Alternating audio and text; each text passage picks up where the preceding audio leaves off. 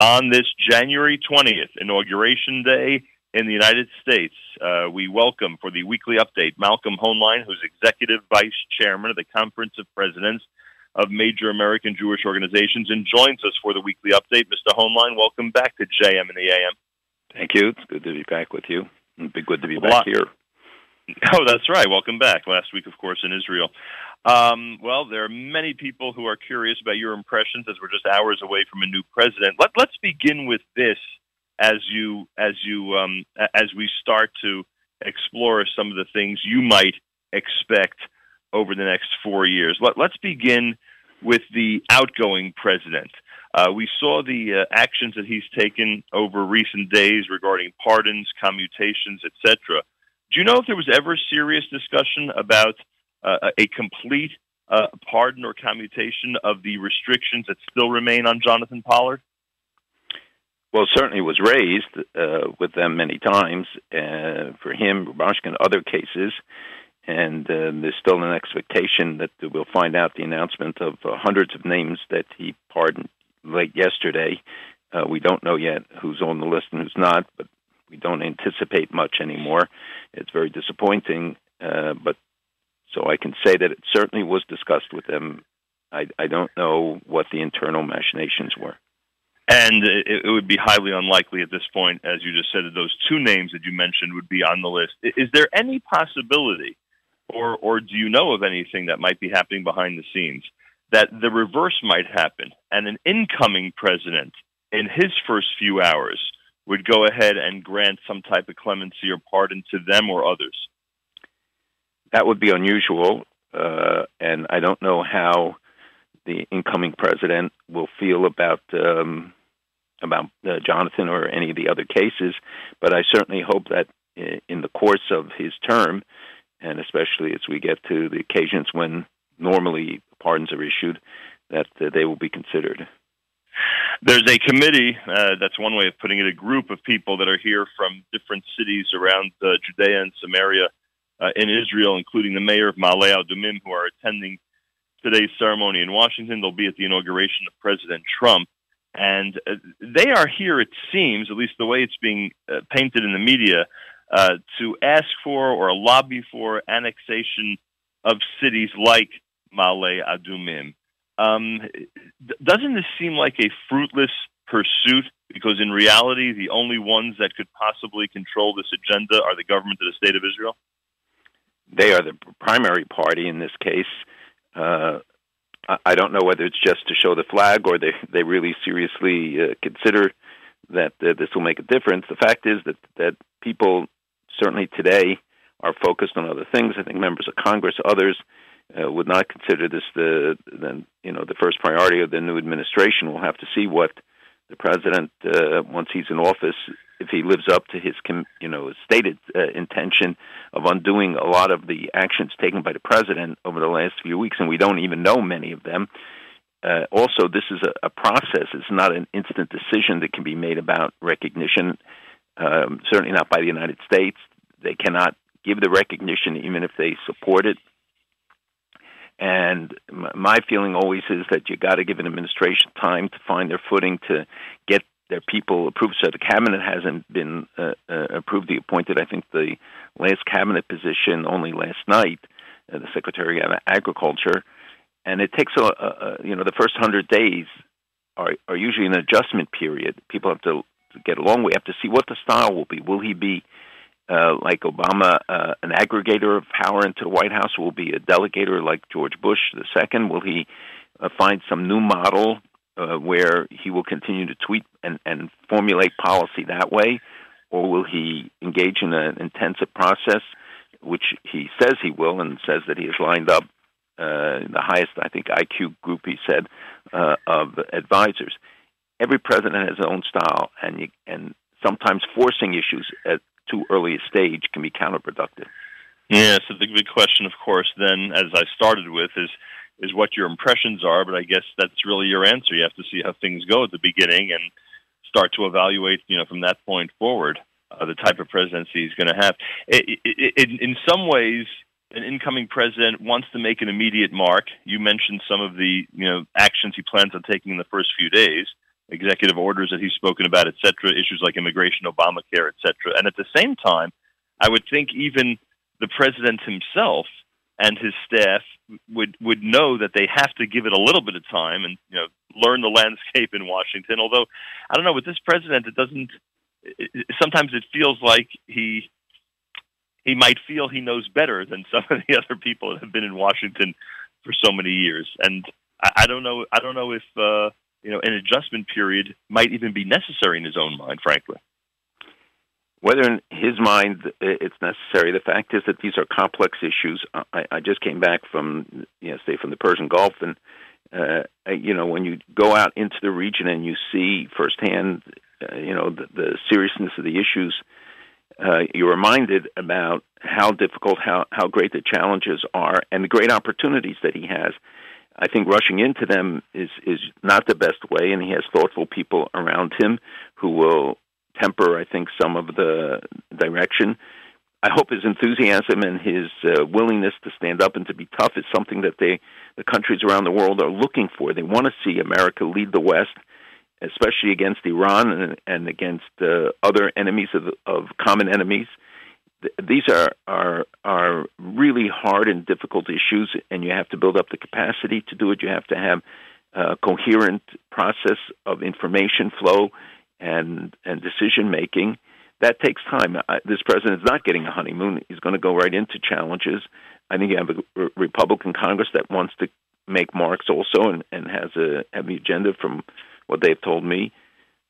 So people, if you raise expectations falsely, people will be disappointed, but they have to be realistic.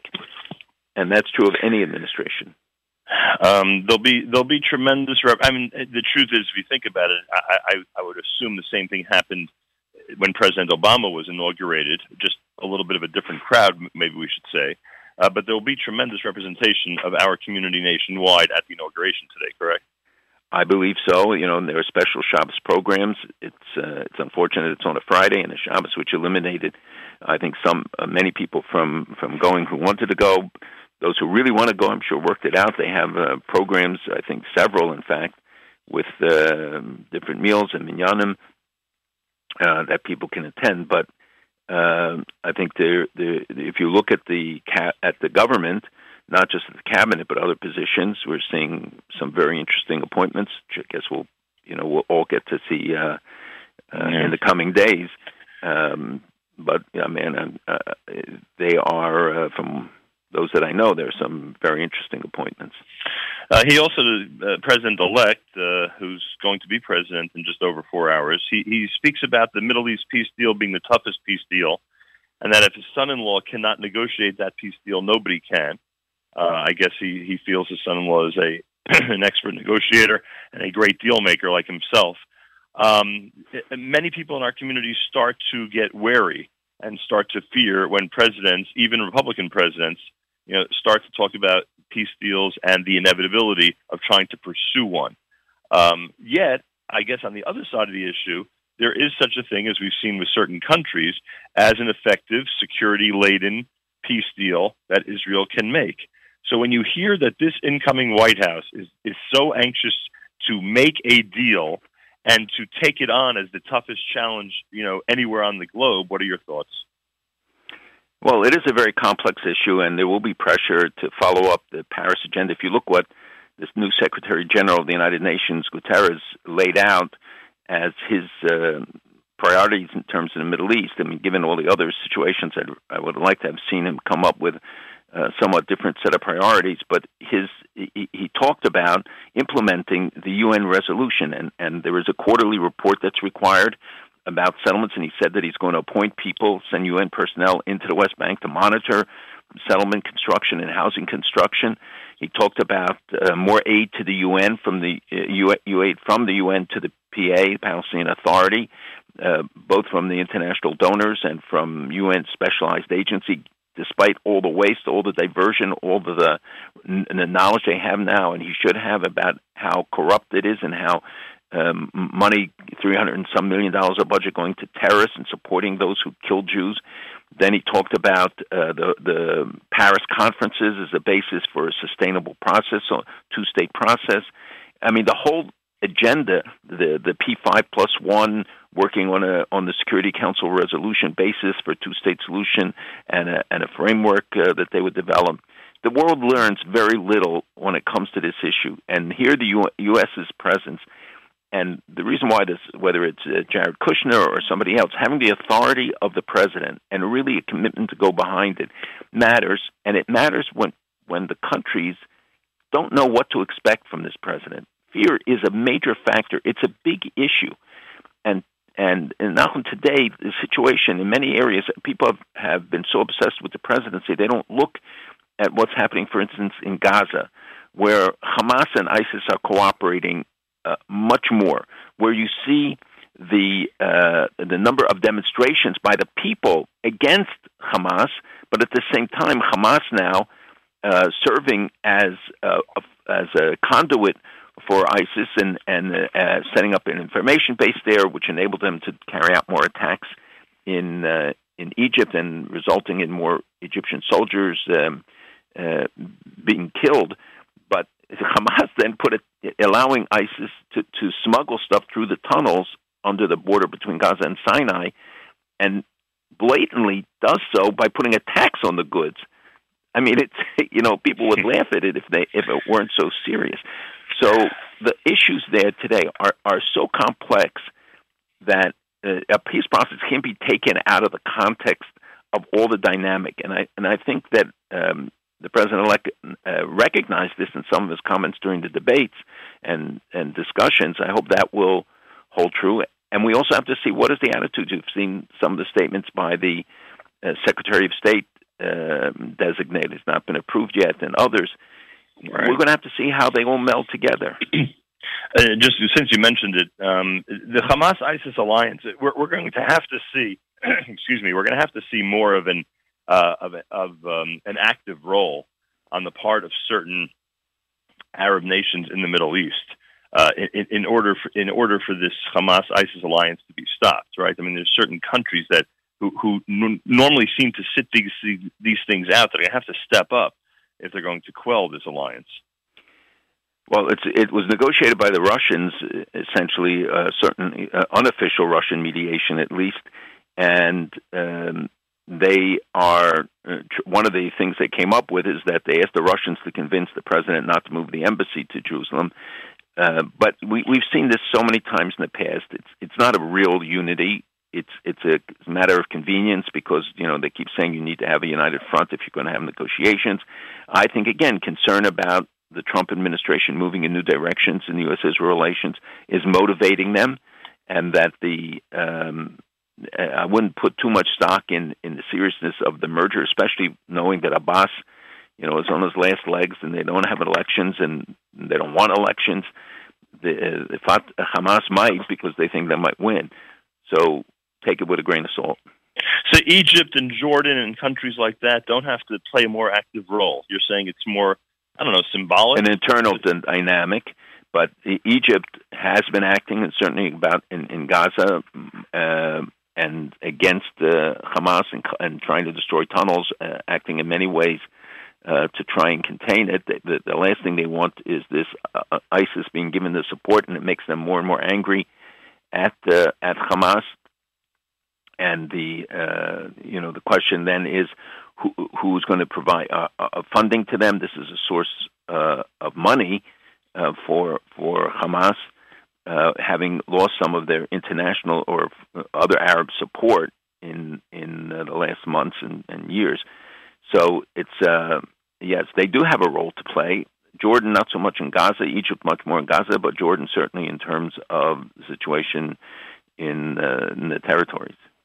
It's America's one and only Jewish Moments in the Morning radio program, heard on listener-sponsored digital radio, around the world on the web at NachumSegal.com, on the Nachum Segal Network, and, of course, on our beloved NSN app. Speaking to you from Greensboro, North Carolina, believe it or not, where we're looking forward to heading to Charlotte and spending Shabbat with the Oppenheim family, Rabbi Oppenheim, and the amazing work that he's doing down in Charlotte, North Carolina, Malcolm Homeline in New York, and we're all of our eyes, it seems, around the world are on Washington, D.C., as we are hours away from President Trump, the inauguration of the brand new president. It'll be interesting to speak a week from now to see what he, in fact, has done in the first week and to look back a week from now at the very first few days of his presidency. By the way, I mean, I know we always mention this, but the White House press secretary, the incoming, I should say, White House press secretary, has announced that there will be a major announcement regarding the embassy soon. You've spoken about just in terms of logistics and calendar, that there's a move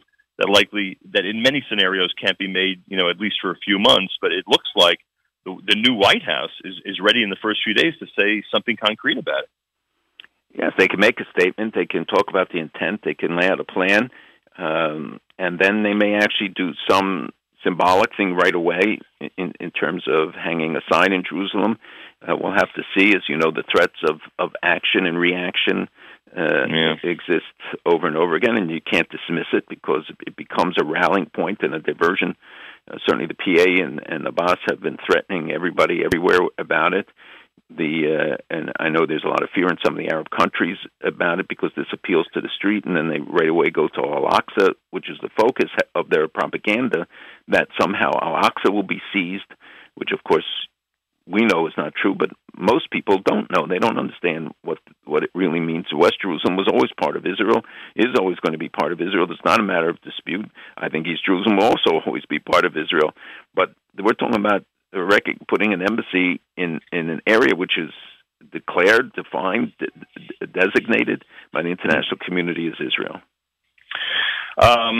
This week there was, speaking of Israel, this week an Israeli policeman was killed in a clash with Bedouins as they were trying to dismantle illegal building that was going on in the Negev area. Could you give us an update on Bedouin activity in the southern part of Israel? Because it seems, I haven't heard a lot about it recently, but it seems now, based on what I read after this story, that it's basically an uncontrollable situation at this point. It is a very difficult situation because the Bedouin population is expanding, and they take land without permits, build without permits, and you're talking about significant segments of the Negev. And Israel has tried to build housing or more urban-oriented or suburban-oriented, which where people are more concentrated. Some of this has posed security threats. Some of it has imposed on areas where other construction was supposed to take place, where housing, even for people taken out of Gaza. So they impinge on the areas, and this was a move to demolish what was completely illegal construction, and the action of one of the people was now defined, or is being defined, as an act of terror, that it was not just a simple reaction or incident. And the radicalization of the Bedouin population, certainly on the other side, but it's in both sides. It's a really serious concern, and the governments have neglected for very long these activities, the expansion. And when you look at a map of the Negev, you see clearly the infringement and impingement.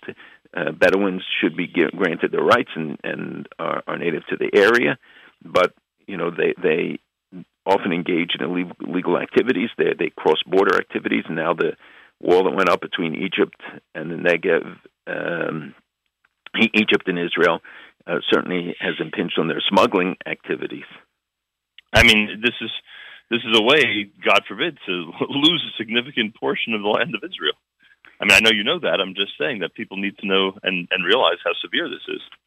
And they shouldn't just buy some of the newspaper headlines. Read the stories, the investigation that's going on, and what the situation is. This is a long-standing tension that's been growing and growing, and where Jewish populations have felt we've seen crime rise, other things, and it's not a population that has lent itself to the development, to urbanization, and to integration in a more comprehensive way, where but becomes then a restive population as well.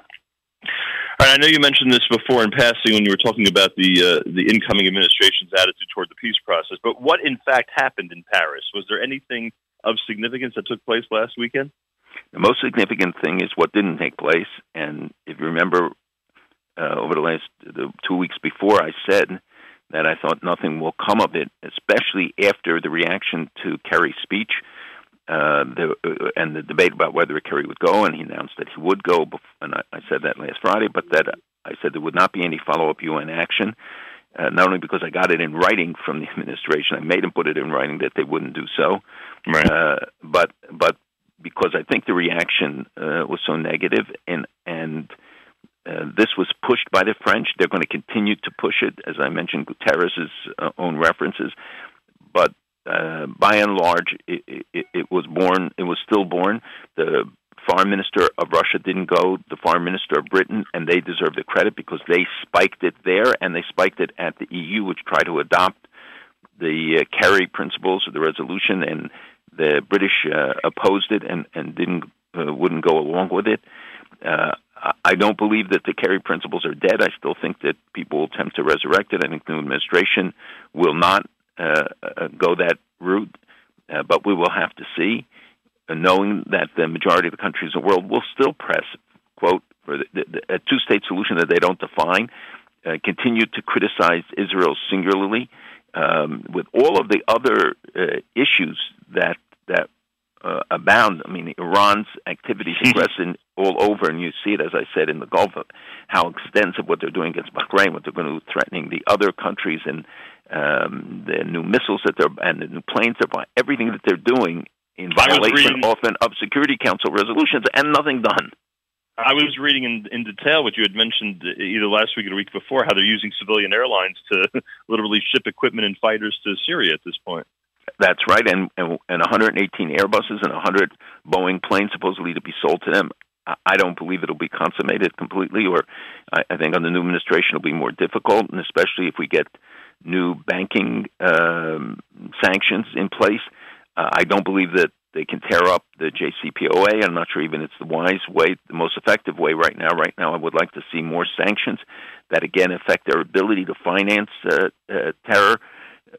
We know what they've been saying again, and the aggressiveness of their comments. But their economy is in ruins. We can put a lot of pressure on them, and that they say the foreign capital investment in the capital markets was up 40%, but it depends on what basis. What they use as the base to say it's up 40%. They don't say how much it's up. Just giving a number, and they have a lot of internal problems. We know that the dissension amongst the people is growing all the time, and I think the threats to retaliate against the Iran Sanctions Act extension, they withdrew it because they're afraid of the new administration. That's the leverage. You got to show them that we mean it, and if it's tested, we got to prove it. We fired warning shots against a ship, and you know how long I've advocated that you got to do it. They will do nothing if they see us react strongly. And they did nothing. And that's the way we've got to deal with them. That's another reason why the first week, as I said earlier, but in reality, more in reality, as you said, the first 100 days are going to be so urgent when it comes to foreign policy, just to see if, in fact, the world looks at the United States as being much tougher. Again, we can compare, as we did a few weeks ago, the Carter-Reagan transition, and how different the perception of the United States was once he became president. It'll be interesting to watch over the next few days if there's a different attitude from Middle Eastern countries, specifically Iran, when it comes to the Trump administration. And to see a coherent message from all the members of the administration, it has to be thoughtful. I don't want to see, just wild actions or statements, because you're going to be tested. But when I see how Rafsanjani, who died recently, the former president, and you see him lionized as a moderate, you see how the press continues the distortions, the lies. This is the guy responsible for the bombing in Argentina. This is the guy who killed our people and killed many Americans, responsible for the murder of Americans. And now he's lionized as some sort of he was the speaker in the 80s. He was the president in the 90s when many terrible things took place, and yet you see that the issues are hardly addressed regarding Iran. The story not told about what's really happening, nor what's happening in Europe, nor what's happening in Syria today. I meant to bring it up last week. I think I had run out of time about Rafsanjani's death. And I knew that the media reports would get under your skin because it's amazing how people. I mean, I wouldn't say they're calling him the Lion of Peace, but they certainly paint him as a moderate. And I'm glad you remind everybody about the things he was responsible for, including major attacks in different parts of the world. Speaking of attacks, by the way, is it just that the media is picking up on these things now, or maybe I'm noticing it more, from Jewish media sources? But is there in fact a tremendous spike in bomb threats in JCCs and schools across the United States? Yes, there have been two major incidents in the last month. One this week, again, where 17 Jewish community centers received phone calls. The last time, I think, was also a similar number around the country. Thank God none of these materialized. So it's not attacks, it's just threats of attacks, but because of the number of incidents, it gets more attention. But this is unfortunate. There is an increase in the number of threats on an ongoing basis, and we've seen even an increase in the number of anti-Semitic incidents, including physical assaults, that should not be dismissed. It's the reason why we press so hard for all these years about schools and schools and others instituting security measures in thoughtful ways, and to organize and to underscore the need for awareness, and especially as children come in and out of school, but also as people come to daven, to go to services and events at the different institutions. We should not take it for granted, and they should liaison with the local police and go to the scnus.org website to get a lot of advice and resources that are available to them for free. And you say two major incidents, which means the most recent, 17 calls, whatever the exact number is one major incident. I would think these days... Exact same thing before. Right. I would think these days, with technology, tracking, etc., that it would be relatively easy to find out who's responsible for this. Am I disillusioned on this?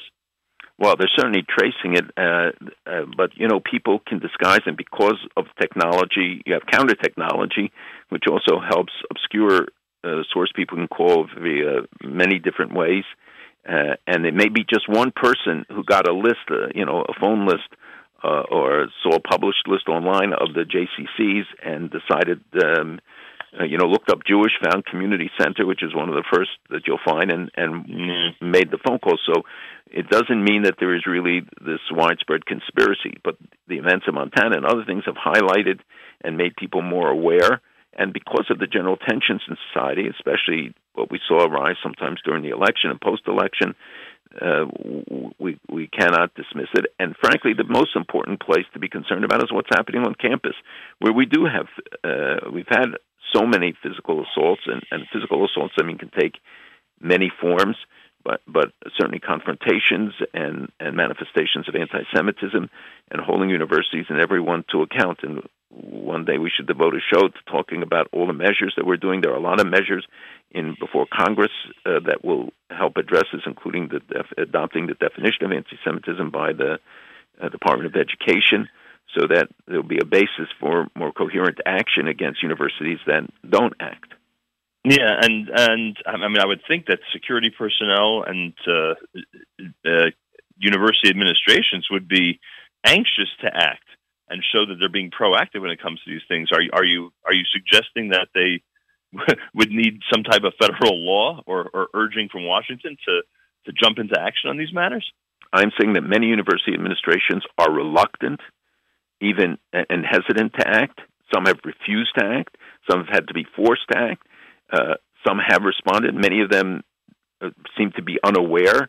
I had an instance where I was directly involved with one university president, and it was truly an act of ignorance and innocence that he responded to an incident, and then once made aware, became very vigorous, which means that parents, alumni, donors have to be much more active, proactive in focusing on institutions. I know one who underwrote a major investment in a university, and it wrote the president this week and said, I'm going to withdraw my money because of the actions I became aware of at a really prestigious university, and where they refused to allow pro-Israel speakers and found discrimination, not by the university's imprimatur or backing, but the test is what do they do once they find out? Yeah, exactly. That's why I thought that they would jump into action and try to quell these things. I didn't realize that so many of them are avoiding doing that.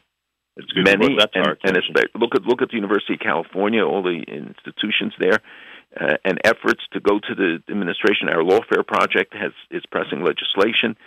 We've prosecuted some very important cases, not necessarily going to legal prosecution, but threatening and having lawyers ready to act and enacting legislation where we do have success in getting legislators to act against and to establish rules for institutions of higher education that receive funding from state governments.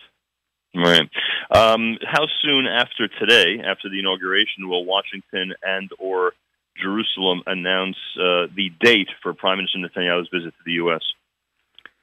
Well, I know they have some trips. He's supposed to go to Australia and New Zealand. He was supposed to go to Davos this past week and did not go.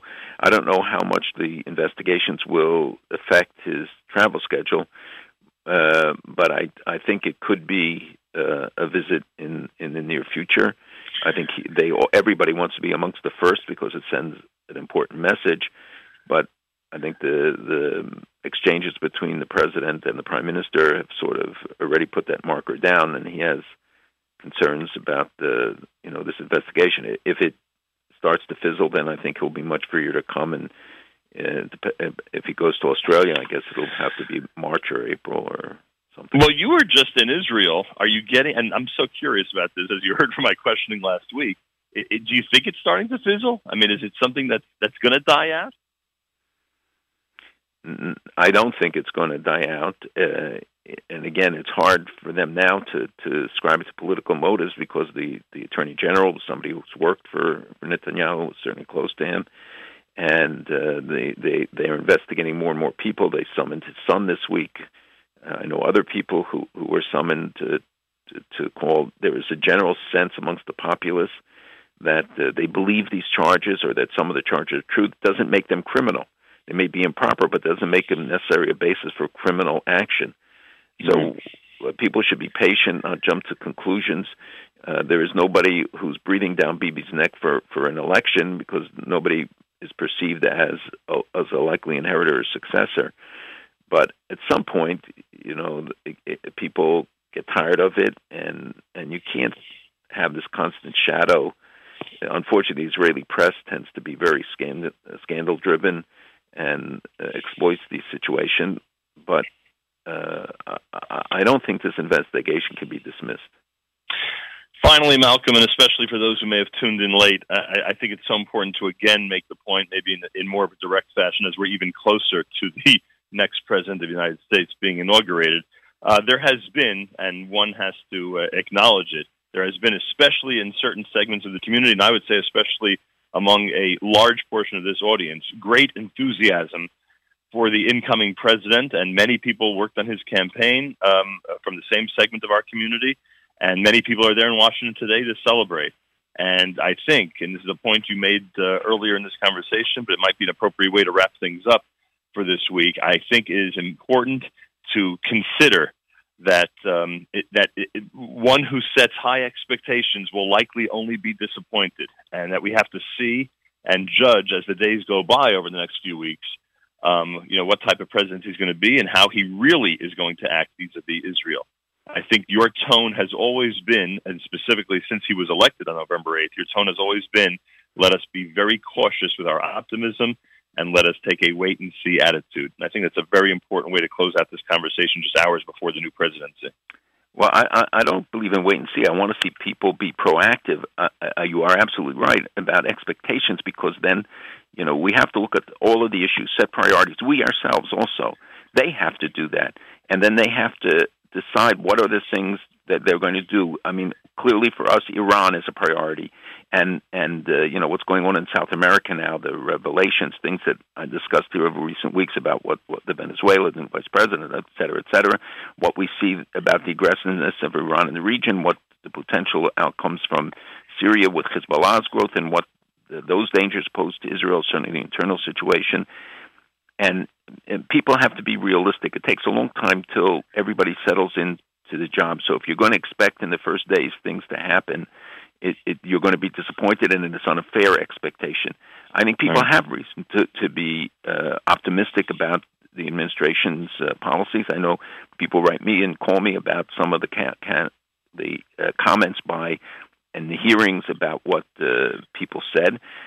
You know, you're not going to get 100% people who are going to be 100% supportive of everything you want, but you have to look at the overall orientation, and the president's statements, as you said, throughout, and he has been consistent throughout about his position on Jerusalem, on support for Israel, and other things. And Mike Pence, the vice president, certainly a long history of support. So we have reason to be optimistic, but we have to be realistic, set priorities, determine what we want us to be done first. Hopefully Congress, which is very aggressive right now, wants to be an activist Congress, create a record for the next 2 years. We should be supportive of them as well, work with them, and we'll be able to look back then and say that this was a really important turning point in many of the issues that we care about. Very important words to consider on a day like today. Thank you very, very much. It'll be interesting to speak a week from now and talk about the early days of the Trump administration. Thank you, Malcolm. Have a wonderful Shabbos, and we'll speak again next week. Malcolm Hoenlein is executive. Thank you, and a good Chodesh. Malcolm Hoenlein is executive vice chairman of the Conference of Presidents of Major American Jewish Organizations. Joins us for the weekly update Fridays here at JM in the AM.